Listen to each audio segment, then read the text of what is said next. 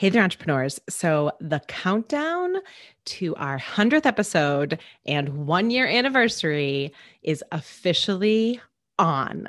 So this is our 94th episode, and I'm so excited to be sharing this interview with you. It was just a really great conversation, but we are trekking forward. We are doing the countdown to the 100th episode. So there's going to be lots of great posts coming out on social media, chances to sign up for some freebies and lots of great stuff. So you don't want to miss it. So be sure to subscribe and follow and all those good things. But for right now, I am jumping in with the incredible Amy Welsman. Let's go.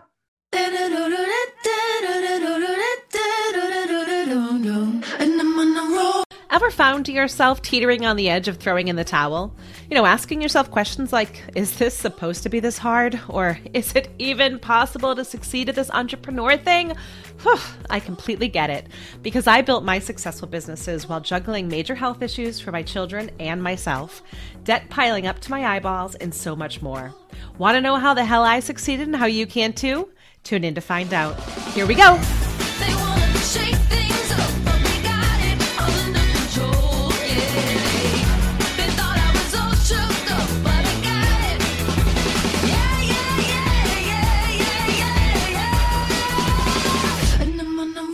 Hey there, entrepreneurs, and welcome to today's show. I'm excited about this conversation because I think it's going to be, number one, a very timely one, and number two, just super interesting. So I'm welcoming to the show today Amy Welsman, who is the CEO and founder of Palm Inc., which is a hand sanitizer company, but not just any hand sanitizer company, because at first I was like, what? And then I read it, and I love their top principles, which is number one, reassurance, feeling protected and cared for. Number two, indulge. Can you imagine that you would put it on your hands and you actually won't kind of want to vomit instantly with the smell? And three, sustainability, because the thought of all of the plastic bottles that are coming off these hand sanitizers scares me a little bit. So Amy, thank you so much for being with me here today. Thank you for having me. I'm really excited. Yeah. So give us the background. I know you have some Johnson & Johnson in your background, and you've had kind of an interesting twist and turn to get to entrepreneurship. So take it away. Yeah. So I began my career in advertising. I started fresh out of university at JWT Toronto, which is a huge advertising agency, and their location in Toronto. And I worked on the Johnson & Johnson business for about 3 years. At a pretty early age, sort of called it the University of Advertising. So you learned so much, just like super green out of school, and then just learning all those skills. So it was an amazing experience. And I think after 3 years, I sort of started to get that itch of, what's next. And I happen to be, I guess personally, the founder of Nix, Joanna Griffiths. And she at the time had come out of her MBA school with this great idea for a women's intimates brand.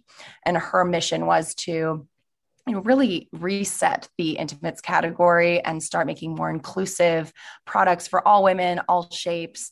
And she really wanted to sort of, take on the Victoria's Secrets of the world and do something totally new and different for that category. So I had known her and mentioned that I was looking for something different. And I ended up joining as the first hire at Nix, and stayed there for just over 4 years and helped build that business with her. So that was when I really got that entrepreneurial experience of going from like super corporate to then, being thrown sort of in the deep end and not really knowing what to do. And we sort of just like held hands together and learned so much. And we had a few really successful crowdfunding campaigns, and, we were out on the road, and I ended up managing their wholesale division. So it was just an incredible experience for me to really learn like how to be really hands-on and launch a brand from really nothing.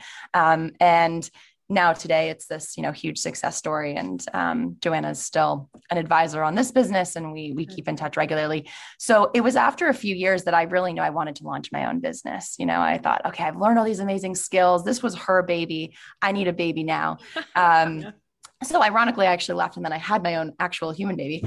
And I, during that period, thought, okay, I got to figure out what my next move is. And it was actually through that experience of early motherhood that the idea for Palm came to me. I think a lot of moms can relate. You have this newborn that you bring home from the hospital, and you're just so aware of hand hygiene. I was using sanitizer all day. I had it, on my change table, in my diaper bag, in my stroller, in my front hall to offer guests. And I often didn't have the time or energy to go and wash my hands with soap and water, or may not have been available to me. So it was a product I started using a lot more. And I had used it in the past for travel. I did a lot of travel for work, and I always had it on airplanes and stuff, but this was a whole new level. And I really began to realize how most of these products on the market had a lot of the same things in common. And I think all of us after this pandemic experience can relate. Yep. The terrible smells, the harsh chemicals, the drying that would happen on your skin. Like my skin was so dry and cracked. And then, packaging, like I think beyond just being sort of unpleasant in general, they were all single use and just being thrown out. And I recognized an opportunity to maybe do something different in that category. And I was seeing across other personal care categories, this sort of decommodification, if you will. So like taking like these everyday utilitarian products and making them into sustainable, clean, pleasant, beautifully packaged products that you actually want to buy. So deodorant, this is happening in the deodorant category, shampoo, razors, you name it. And sanitizer was pretty stagnant at the time. This was pre-pandemic. There weren't a lot of cool brands out there doing interesting things. So I saw this opportunity and ran with it. And then little did I know 6 months later, the pandemic would happen. And suddenly it was like a whole new ball game. We'll get into that. Yeah. I mean, and that's what I found so interesting, because I was listening to some other interviews and stuff that you did too. So how much did that expedite your go-to-market timeline? Because it must have. Yeah. So it was so what it did, first of all, was take what had been an idea in my mind that I was sort of playing with and doing decks and talking to people and doing a little market research. And then suddenly it was like, okay, we've got to get going. Like I've got to call. Yeah. Like it's time. We got to get the formula. We got to like do all this. So it was certainly a huge push factor for me. And I think a lot of entrepreneurs can relate. They linger on ideas for a long time and sort of mull it over, and it's totally terrifying. So like you're looking for any excuse to sort of back away. Right. But this was something that hit me in the face. Is like, okay, well, it's like you can't. It's now or never. Now or never. Absolutely. Yeah. And I think what people don't understand too is, like you said, the formula. Just because sometimes, and I would love to hear your opinion on how you went about this. Sometimes making it cleaner does not make it easier to go to production and go to market with. So can you talk us through kind of how you got those values put in place, and how much effort did that take? Because that was a lot. Yeah, it was a lot. And, I think I was constantly battling this pressure. Every day I noticed new brands coming up. And not only that, like existing big established beauty brands being like, oh, now we're going to make a sanitizer. And that was extremely difficult to sort of, stay focused and stay positive, because it's like, wow, this category went from like really having no disruption to now suddenly it's being flooded. Right. So it took a lot of mental stamina to sort of continue through that and really try to ignore the noise and focus on our mission and what made my idea unique. Mm-hmm. And yes, to do a custom formula, to do custom packaging, to really, concept that I had, it was a lot of time. I think we had so many opportunities to rush to market. You talk to manufacturers and they always want to give you their house formula. It's like, well, we already have it made. Just slap a label on it. It's easy. Yeah. Bada boom, bada bing. You're in, but that's not the point. That's the and as much as I was like, it'd be great to be in market in 3 or 4 months, I also knew that like we had to stay true. So it definitely took a long time. There was a lot of back and forth. I was fortunate though. The lab that I had really nailed the formula very early on. I was expecting like multiple rounds of revisions, and I received a few different versions of like our initial brief formula. And I was really happy with it. So they did a great job. Packaging was complicated. Mm-hmm. And I probably aged 5 years during that period, just because not only, and this is interesting, just in the context of the pandemic, not only was I trying to use new materials for sanitizer, like, this wasn't a typical, brief for packaging. But, the FDA and Health Canada, they were constantly revising their rules around packaging. So at one point I even had like ordered all of our spout pouch bags. And then suddenly there was this change in Canada to the rules. And I had to like add these other elements to it, and we had to scrap what we'd ordered and reorder. So, it was challenges beyond my control, and it took a lot of mental stamina to sort of continue and just like try to solve every problem. And so it was a lot. It was a big challenge, but the result was something that still was unique in the marketplace. I mean, I feel what most customers say, when they actually try the product or when they see it and see how beautiful it is, like we really do stand out. So I think that was the reward for all the hard work. Right. So can you tell us more about the actual packaging? Just describe it for folks who aren't familiar, because you're right. We're all conditioned because of the market to look for like the typical plastic bottle, right? Yeah. Whereas I agree, yours is beautiful and, good for the planet. So can you talk a little bit about that? Yeah, absolutely. So we have sort of a systematic approach to hand sanitizer. I really, having come out of that early motherhood phase and motherhood in general, I mean, I'm still a hand hygiene freak, pandemic or no, but I would say that I wanted to create an in-home dispenser that would just elegantly, suit any space, as well as a travel bottle. So those two sort of like need states, if you will, and then have the refill component. I really felt that refill was really important. It's that like behavioral shift that we're all making across a lot of categories. And no matter what you make the dispensers out of, like it's going to create waste if you're just continuing to throw them out, whether it's aluminum or whether it's more like quote unquote sustainable materials. It's really about reusing and changing those behaviors. So our three elements are, we have a travel bottle that's made of previously recycled plastic, and it's meant to be refilled and has this cute little twist nozzle on it that is really unique and completely different than what you'd see in a typical hand sanitizer bottle. I think like that was always the original vision of like, I don't want people to immediately recognize it as sanitizer. Be like, oh, what's that? That's interesting. Like, what is that? Yeah. And then the in-home pump, as I said, that was a lot of work because we also designed that from scratch. I worked with an industrial design firm and a manufacturer, and that one actually went through a lot of round of revisions, and it was quite a complicated little piece, despite, the simplicity of the design. It was actually another sort of pain point, to be honest, but really happy with the final result.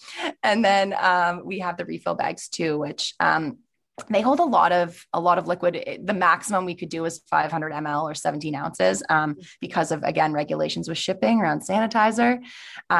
It's all a lot of factors, and it fills your travel bottle over 5 times and your pump a few times. So that's the system. And we'll apply that to other hand care products as we grow and evolve, like this whole idea of refilling and reusing.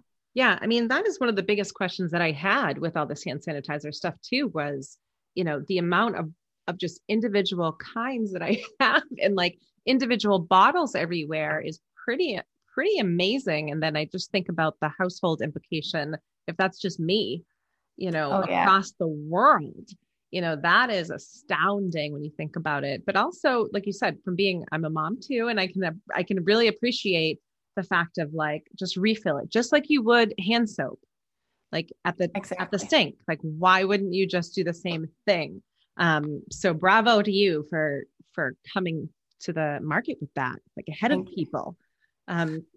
Instead of me trying to juggle like an extra big bottle into a little bottle that's not even meant to do that, which is essentially what I've been doing for the past. Yeah. That's a lot of people have. They've been trying like MacGyvering and trying to figure out ways.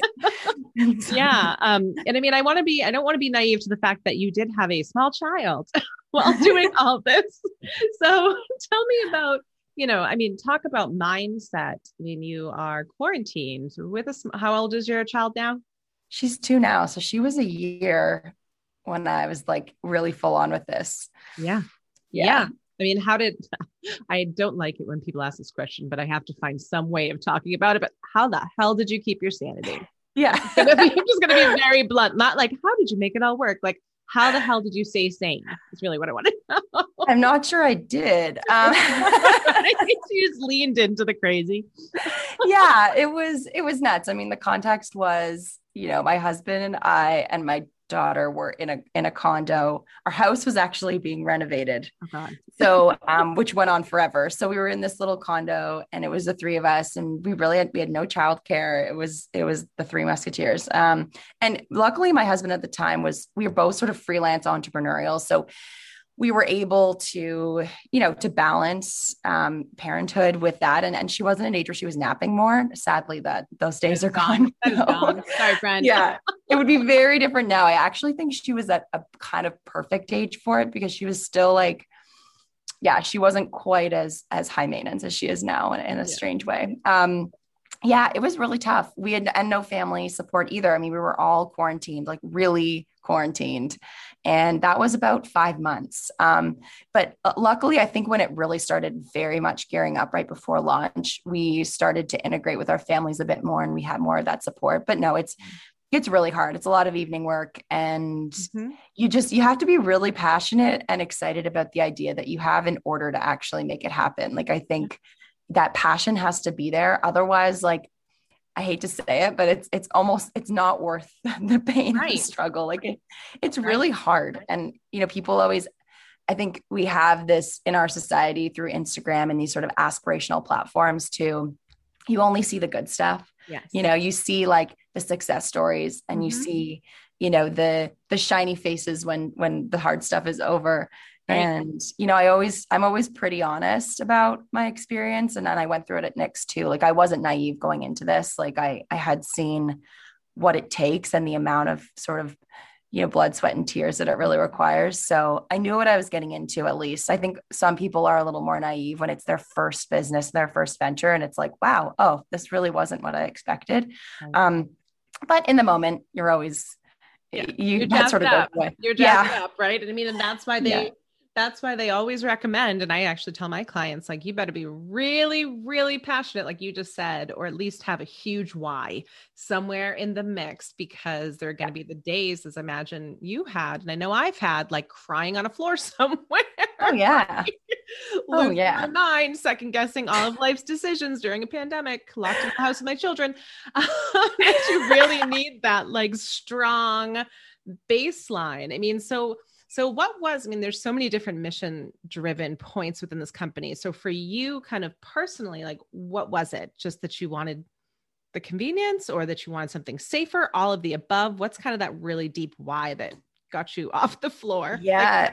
I would say there are a few things. I think safety for sure. Our formula, I really wanted to make something really clean, but also really enjoyable to use. I mean, there are quote unquote, like very clean formulas that are like just alcohol and aloe. I mean, that's pretty clean, to be honest. Yeah, exactly. It's just not very pleasant to use. So I wanted to combine clean with, premium ingredients and emollients that actually moisturize your skin and really make it sort of like a 2-in-1 product, like a moisturizer and a sanitizer. And I had those. So that was a bit complicated, but using those plant-based ingredients. Secondly, elegance. Like, I really wanted something that looked nice in my home and beautiful packaging. I've always been like, I'm a design junkie. I love interior design. I just love beautiful things. And I thought, why not make sanitizer beautiful? We haven't tried it. Let's give it a shot. We're using it every day in most cases. Like, why not make it enjoyable? And then lastly, as you've spoken to too, the sustainability mission. And I've always been a fairly thoughtful consumer, and I am aware. I also get sort of like stress moments when I think about the amount of waste in some cases that I create in my household. And I think, oh my God, multiply that by billions. And it's like overwhelming. It hurts your brain. Yeah. Stress inducing. Yeah. So I thought, okay, if I am going to make like launch a product-based business, I have to be thoughtful about the amount of waste we're producing. And, and that's ranging from everywhere too, not just the immediate packaging, but the secondary packaging. There's so much you can do. Like, that's the other thing I always say. There's not a line in the sand around sustainability. Like, you're either sustainable or you're not. It's like, there's so many even little things that brands can do to make a difference. Like, I always use the example of like tape, for example. Like, we use a biodegradable tape that's water activated. Even that little step versus using plastic tape in your shipping materials, like, that has a huge impact. Just those little things you can do to make your product more sustainable and produce less waste. So it doesn't need to be this like huge overhaul thing. It can be, you can do baby steps and get there, because I think brands find it really overwhelming, to think, okay, how do we turn everything around? How do we make our supply chain more sustainable? And there are little things you can do. So it's sort of off topic from your question, but no, that's I would okay. say That's that, okay. Number one, I'm fascinated the fact that that tape exists because I don't even think I knew that that was a thing. yeah, But I think you bring a really good point about the compounding around the little things that you're exactly right. I think the larger brands, number one, there's too much red tape for them to cut through and too many approvals needed. And, people signing off to get them to kind of move and pivot, the word of the year. As quickly as, your company that can kind of shift here and there, funds, as long as you have the funds for it and stuff like that. But the larger companies, like I would imagine a Johnson and Johnson is going to have a hard time changing anything because it's so such hard a distribution channel, right? Yeah. Yeah. It's a tough, it is tough. And costs, I think like it's not cheap, as you mentioned earlier in the interview, like it is not cheap Right. to be sustainable or to be more premium or, be more thoughtful in your ingredients. It's everything costs more when you're going with biodegradable materials or sustainable inks or like recycled materials, like everything is more. So you're sort of betting on the fact that your consumer is willing to pay that premium, knowing that they're having that lessened impact. There's so many things you can do. It's true. And actually that sort of leads me to, beyond the decisions we make on our supply chain, we also have a partner that helps us really well. They're called Repurpose Global. And they're a social initiative that basically works with brands to figure out what their plastic footprint is. So they come in, they do a real deep dive into all of your materials, your supply chain, and they say, okay, so you're creating X amount of waste every year, which is always a bit of a shock. You're like, oh God, okay. And, but it's great because it really brings to front, I think it's easy to brush things aside and sort of like choose to ignore it. But it really, you can't. Yeah, you really can't ignore it. And then they say, okay, here's the problem, but here's a solution. So, they have infrastructure projects in various communities around the world where they're basically empowering these small communities to recover and collect the waste that's often created by us in North America. Like, for example, like we're partnered with an initiative in Indonesia where they're getting, thousands of plastic bottles rolling up on their beach every day. And they're helping to build the infrastructure in these communities and empower and employ people to recover this plastic and then recycle and reuse it. So essentially your donation or percentage of every sale goes towards this cleanup initiative. So you can then be considered plastic neutral. So like for every palm bottle that's sold, there's a bottle that's recovered. Or if you want to, say a percentage of every sale is going towards cleanup. So we're, counteracting our footprint through our donations. And it's a little step. It's, no one's perfect. It's really hard to be perfect, but I really believe that it's a lot about these smaller steps that you can take. Yeah. And they work with really big brands too, and I think it's a really interesting partnership and it's been great so far. And I highly recommend it for other brands that are trying to be conscious in their it's an interesting point because you're right. Like materials wise, we have a lot of what we need already, guys. Like, I don't know that it's going to require manufacturing brand new things. Like you said, I love that the fact that they're repurposing the bottles from Indonesia, for over here. But I think it requires people coming out of kind of, I don't know, for lack of a better phrase, their ego and stepping in and actually smart partnering is what I say with other companies and other people and not kind of keeping this like scarcity competition mentality, right? Like we all have to come to the table to talk about this, as well as I like the fact that you said like it's small steps and it's not all or nothing thinking. You're not like completely sustainable or you are, you're not. And I think that's really important. I mean, have you met a lot of other kind of company owners that are in the similar boat as you've kind of gone through this journey, like with the sustainability mission and stuff like that? Has that been helpful? Yeah, I would say that generally what I'm noticing is that most brands are really trying to make these changes, these small steps, which is great to see. And using PCR, like post-consumer resin or previously recycled plastic, whatever, or, using post-recycled inks or biodegradable shipping materials. All of this is sort of happening in the background at a lot of these brands. I think some brands choose to like really own it a lot more. It depends on to the degree of their sustainability mission, whether it really fits into their brand mission or not. But I think it's exciting that it's becoming the new baseline, whether it's something they promote or not, which is great because it shouldn't, I mean, we all talk about greenwashing and like, I think it's a fine line but it's exciting and it is exciting to see these brands at least trying on these smaller levels, and then talk about some of these larger brands. Like I know Claudeli has their mission to use only post-consumer resin and all of their packaging. And but they create a realistic timeline. It's like, okay, by 20, I forget the actual date, but they've given themselves a few years to achieve that. Yeah. Yeah. And I think like, that's okay. That's great. It shows that you care and that you're making those decisions and that you're thinking long-term. Because I also think too, that it's no longer like sustainability is just integrated into how they shop and how they purchase. And they're just really aware and thoughtful consumers. So brands need to make those changes or else they're going to fall behind. They are. Yeah. I mean, I think, you're seeing, like you said, you're seeing a lot more of that. Like I'm looking at the stock market, looking at which companies are going where based on what, and you're spot on. And I think, it also kind of aligns with the we over the me mentality that's coming up. And I think a lot of companies, hope a lot of companies coming out of the pandemic are going more towards that and favoring the person and, sustainability and things like that on a lot of different levels. So bravo for what you're doing. I think it's fantastic. For folks who, are entering into the product space like you are, our entrepreneurs at home who are listening, can you give us kind of your top, 1 to 3 tips, to keep going? Because we are the resilient entrepreneur. Like, what are the things that kind of kept you going through all this?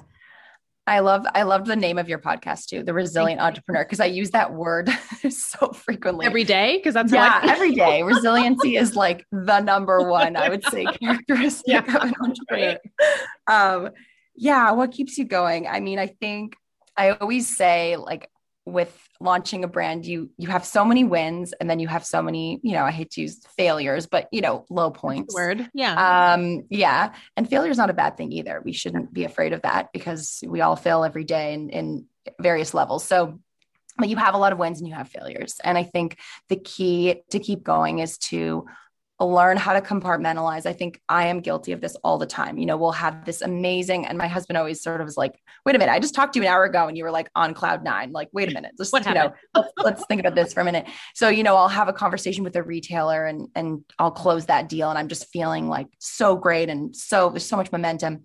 And then 3 hours later, I, get a customer email that's like not happy because something exploded in their package or whatever. And it's like not a good thing. Or I, miss out on a piece of coverage that we were really hoping for, whatever it is. And it's so easy to just forget about the win from a few minutes earlier and to just focus on that failure or that miss or that low point. And it's so important that you just like stop and take a minute and remind yourself of all the good things, because it's the only way, because it's so easy how your brain just completely focuses on the bad stuff. And meanwhile, like a million great things could be happening. And it's that just keeps me going, I think, is to like take that minute for myself and be like, wait a minute, we just had this great week. So focus on that.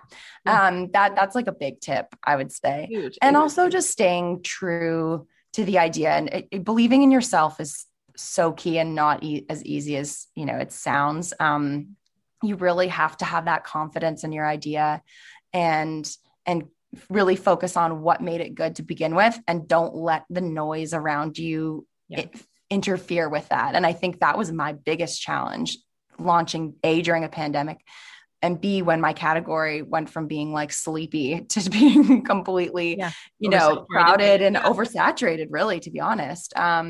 So that was a huge challenge for me. And I think a lot of, entrepreneurs face this all the time. Like I remember at Nick's, actually, we launched our first crowdfunding campaign, and within a week prior to us launching, another brand came out with a sort of like a functional underwear. Yeah. And it was so discouraging. But again, you have to focus on what makes you better, or why your product is going to win. Basically, it's like, and that really helps too. You just got to keep that mental stamina Yes. self-talk, whatever you need to do. I mean, it's Yeah.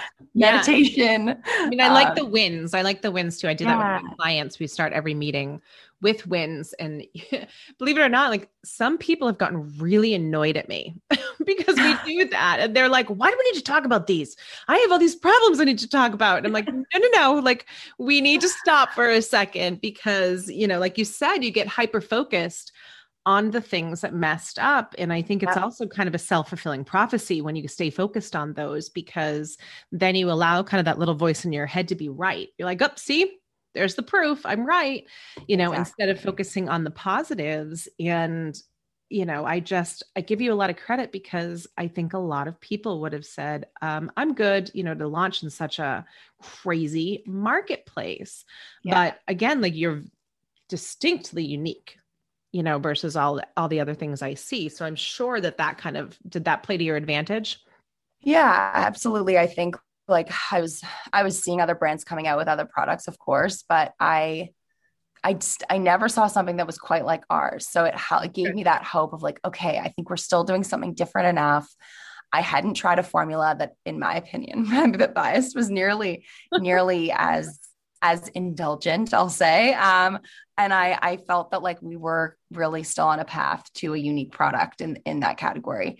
And also, I mean, our vision goes beyond hand sanitizer. I think that was our first sort of hero product, but hand care in general, I think that category in general is sort of underserviced and ignored a little bit. And we really want to own hand care, and we have lots of other exciting products coming down the pipeline. So I always had that in my mind too. It's like, okay, so if we launch and sanitizer is just crazy and we need to like create that foothold, but then we have a jumping off point for other things. And, we have a path beyond this one particular product. Right. So that helped me too. But no, it was a lot of positive self-talk going on. Of course it is. I mean, that's life in general. Yeah. And good support. I mean, I should also say like the importance of having good people around you, whether it's your partner or your family, or just a really great team of advisors. Like I'm really fortunate. I have sort of like these 5 people that are in my orbit all the time that I call upon for advice. And that's really important when you're launching something out of the gate. And because they know what it's like. A lot of them are entrepreneurs themselves. And you need that because sometimes like your partner isn't necessarily going to be the person that you need in that moment. It's like they can be there to like hold your hand and everything, but sometimes you need someone who's really been through it to be like, this is what happened. Sometimes it's just hearing about like, I remember that. Like we were in dire straits. Like I could barely afford to pay anyone, you kind of remember like, oh, wait, you're not alone. Like this is normal. Yeah.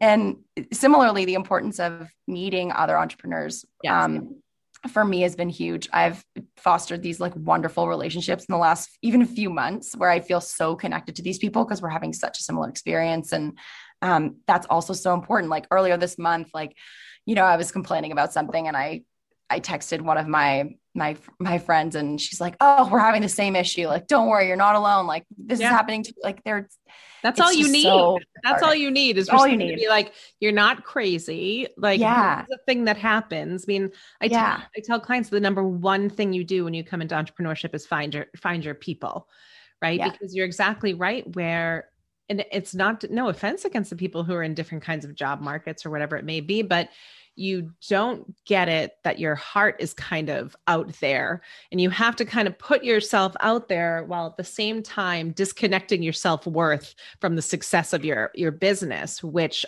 is a very tricky line to walk. So hard. And if you haven't been through it, you really don't get it on a lot of levels.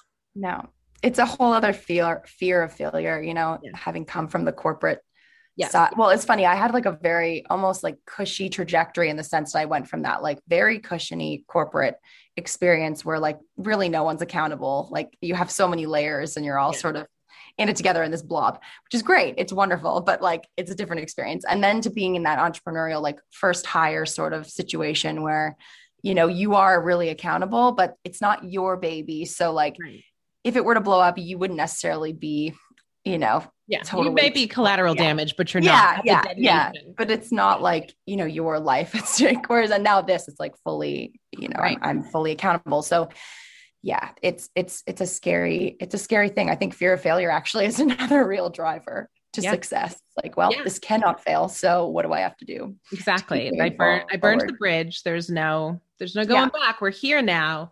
Um, Yeah. I give you so much credit. I think it's fantastic what you're doing. And I think Thank like you. it's not easy.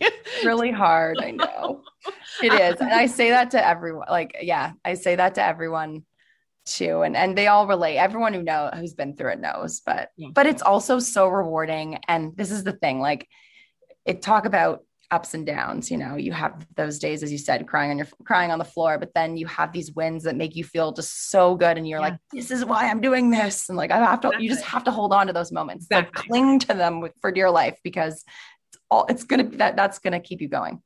Yeah. Yeah. I mean, it's such a good point. And I think also, here in the Resilient Entrepreneur, we tend to say like failure is not a person, it's a moment in time. Right. So like, it's going to go away, or, no emotion is forever kind of thing. Like it will pass. Mm-hmm. So, always remembering that.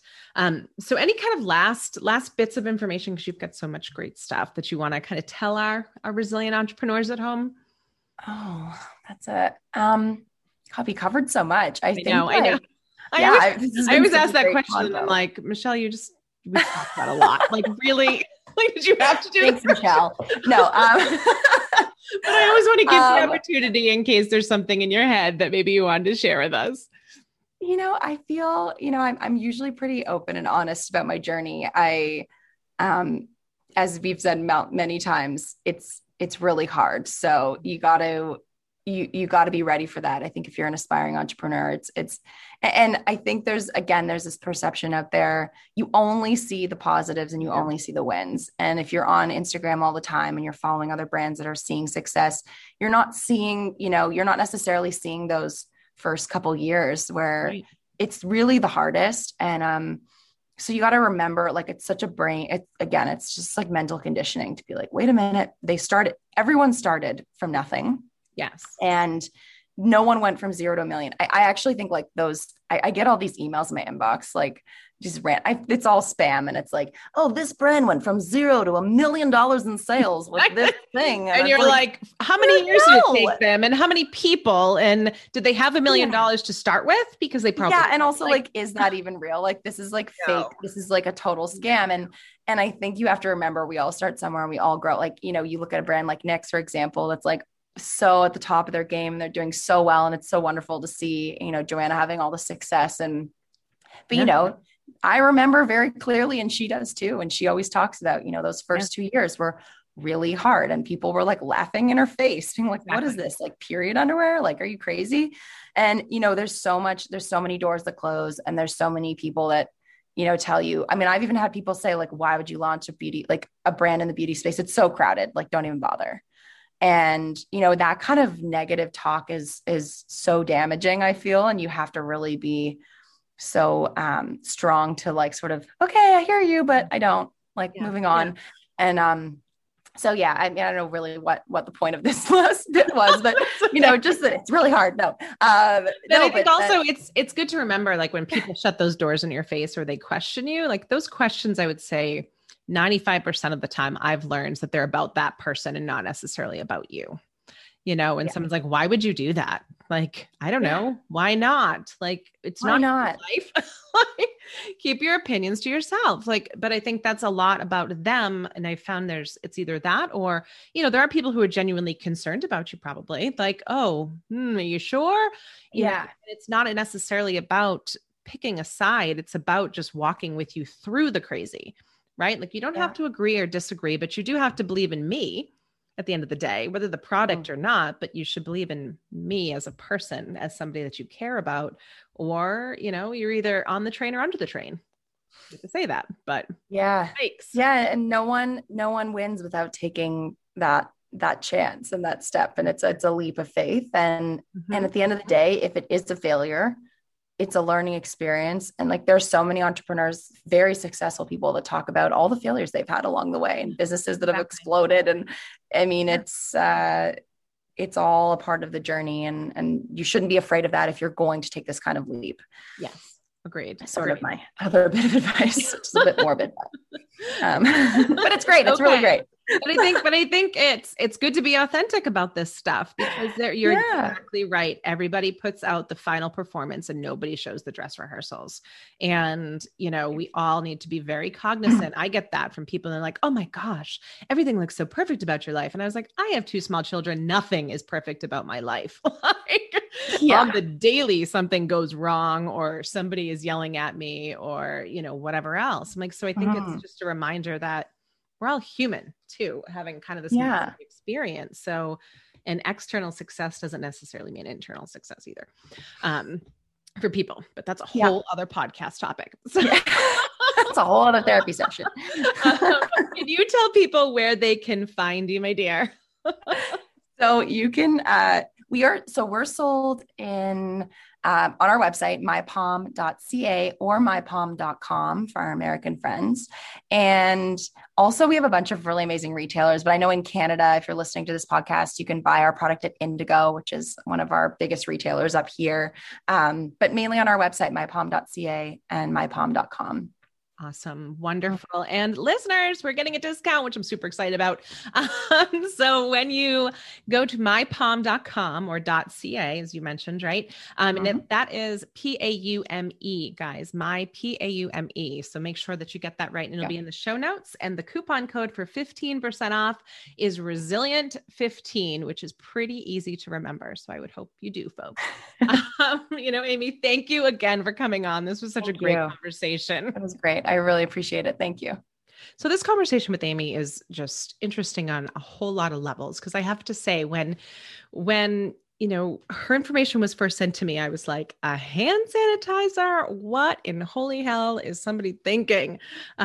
Because the market was so saturated. But when I really started digging into her and the product, the sustainability aspect of it, just so many different parts of it, it really made sense to me as kind of this disruptor in a way, because just think of how many plastic bottles are being used daily for hand sanitizers, right? And the fact that I don't think it's going anywhere in our culture. So you might as well have it be pretty, smell good, and help your hands, right? So I just love the fact that she took on a saturated market, stayed true to her principles, and also that sustainability part of it. And I think this episode is just full of great points, just from an educational perspective. If you are out there and thinking, how do I source and how do I use, responsible materials, and how can I better serve the globe and the environment through my business, this is a great episode of where to start, because I learned a lot. I hope you did too.